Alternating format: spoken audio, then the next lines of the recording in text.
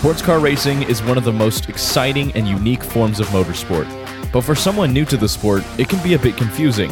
From the different classes and series to the types of cars and countless acronyms, there's a lot to keep track of. In this 4-part series, we'll break down everything you need to know on the road to sports car racing fandom.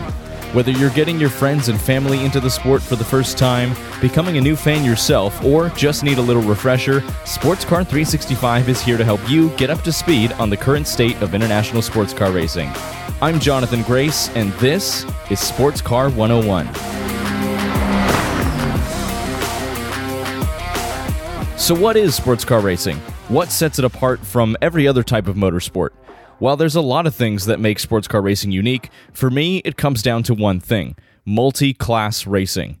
Imagine driving a nearly 700 horsepower prototype race car that weighs nearly 1,000 pounds less than a Porsche 911 for hours at a time, weaving your way through a sea of slower cars at 200 miles an hour, all while fighting for the win in your class and trying to set competitive lap times in the middle of the night. That is multi-class racing. Unlike in Formula One or IndyCar or NASCAR, sports car racing involves many different types of cars. Two of the most common types you'll see are bespoke, purpose-built prototypes and Grand Touring or GT cars, thoroughbred race cars based on the sports cars we see out on the road. In most sports car series, these different types of cars race on track together at the same time.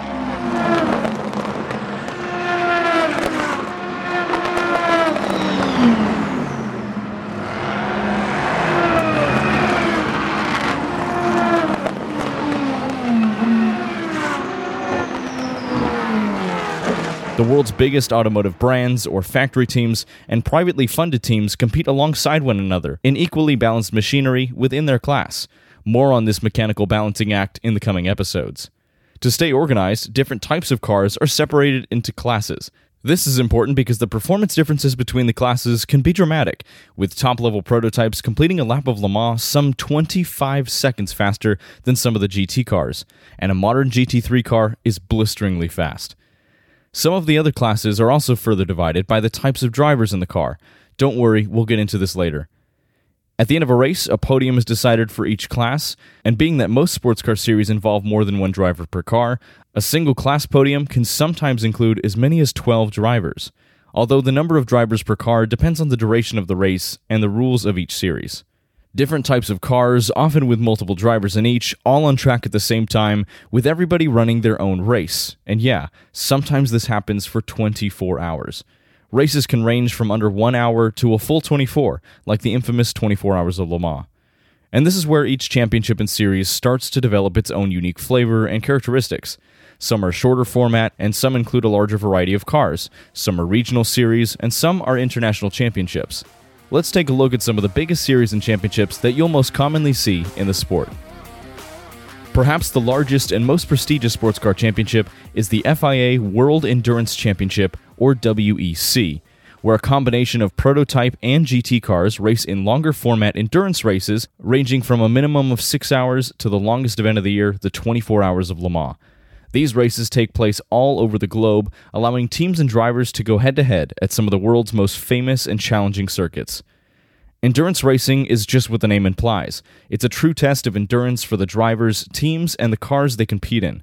For example, at Le Mans, a team of 3 drivers switches off piloting the same car around the clock for a full day, only stopping for mere seconds to change drivers, swap tires, refuel, or make necessary repairs to the car.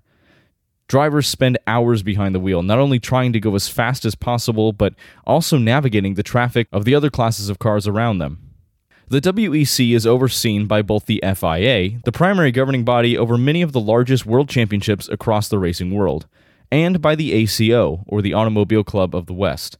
Both of these organizations set the rules and regulations along with organizing the race events for the WEC, as well as its regional series, like the European Le Mans Series and the Asian Le Mans Series.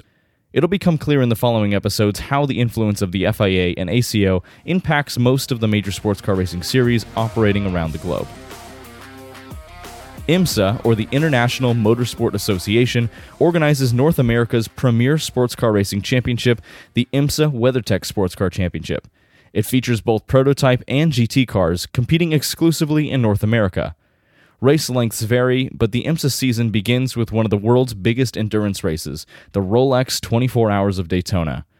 Unlike the WEC, however, not all WeatherTech Championship events are endurance races. Interestingly, both IMSA and the WEC hold an endurance event on the same weekend at what has been dubbed Super Sebring. The IMSA WeatherTech Sports Car Championship holds the Mobil 1 12 Hours of Sebring, and the WEC hosts the 1,000 Miles of Sebring, across one of the busiest race weekends anywhere in the world. While the rules and regulations for certain car homologations outlined by the FIA provide the basis for many of IMSA's rules and regulations, the WeatherTech Championship and its various offshoots and support series are run by IMSA. Some of these IMSA-sanctioned series include the Michelin Pilot Challenge, VP Racing Sports Car Challenge, Mazda MX-5 Cup, and some other regional, manufacturer-specific series that we'll touch on later. The other major player in global sports car racing is the Stefan Rattel Organization, or SRO. SRO organizes a combination of national and international sports car racing championships all over the world. These championships exclusively use GTs and touring cars, abbreviated as TC. The largest of these championships is the Intercontinental GT Challenge powered by Pirelli, or IGTC. Regional championships like the GT World Challenge Europe powered by AWS Series, and its sister series in America, Australia, and Asia, as well as the Intelligent Money British GT Championship, are also overseen and organized by SRO. Some of these championships are interwoven, with competitors in separate SRO championships competing in the same race event that awards points separately for each championship. For example, the infamous 24 Hours of Spa is an endurance race that serves both as a round for the GT World Challenge Europe powered by AWS Championship and the Intercontinental GT Challenge powered by Pirelli. Some of the SRO Regional GT World Challenge Championships also include a variety of SRO-sanctioned support series that often race and compete during GT World Challenge race weekend events. By now, you've probably gathered by the branded titles and the names of championships and events that sponsorship plays a massive role in this sport. And you'd be right. In an arena as expensive as professional motorsport, sponsorship is not only important, but necessary for survival, even for major manufacturers. Plus, many companies consider sports car racing a golden opportunity to showcase their brands in front of millions of enthusiastic racing fans. The WEC, IMSA, and SRO represent the highest level of international sports car racing competition. There are a myriad of other series and championships like NLS, Super GT, and manufacturer-specific series like the Lamborghini Super Trofeo and Porsche Carrera Cup. These series are manufacturer-specific, usually regional, and use a single type of car so that the only variable on track is the driver. These series are generally geared towards helping up-and-coming drivers hone their skills. Another popular series is the ADAC GT Masters, a German sports car racing series managed by the ADAC Group. ADAC also runs the DTM, a popular German GT racing championship where a single driver competes in a single GT car in shorter format sprint races. Sports car racing looks different depending on the series you're in and who's organizing it. But at its core, it's a collection of manufacturers and teams competing for class victories in a variety of purpose-built cars, sometimes for as long as 24 hours. Some fans closely follow a specific team or manufacturer, some follow their favorite drivers, and some are just fans of the sport. Like Ferraris? Perfect! They race in just about every major sports car championship out there. Own an Acura? Great! You can watch them fight for wins in IMSA and GT World Challenge. Like a certain driver? Awesome! They're probably racing in 2 different series next year. Like NASCAR? They're racing a modified next-gen Camaro at Le Mans in 2023. Whoever you follow and whatever your reason, sports car racing has something for everyone. In the next 2 episodes of Sports Car 101, we'll explain prototypes and GT cars in more detail. These machines are the backbone of the sport. And for the regulation changes in 2023, the sport is ushering in what many are considering to be a golden age of sports car racing.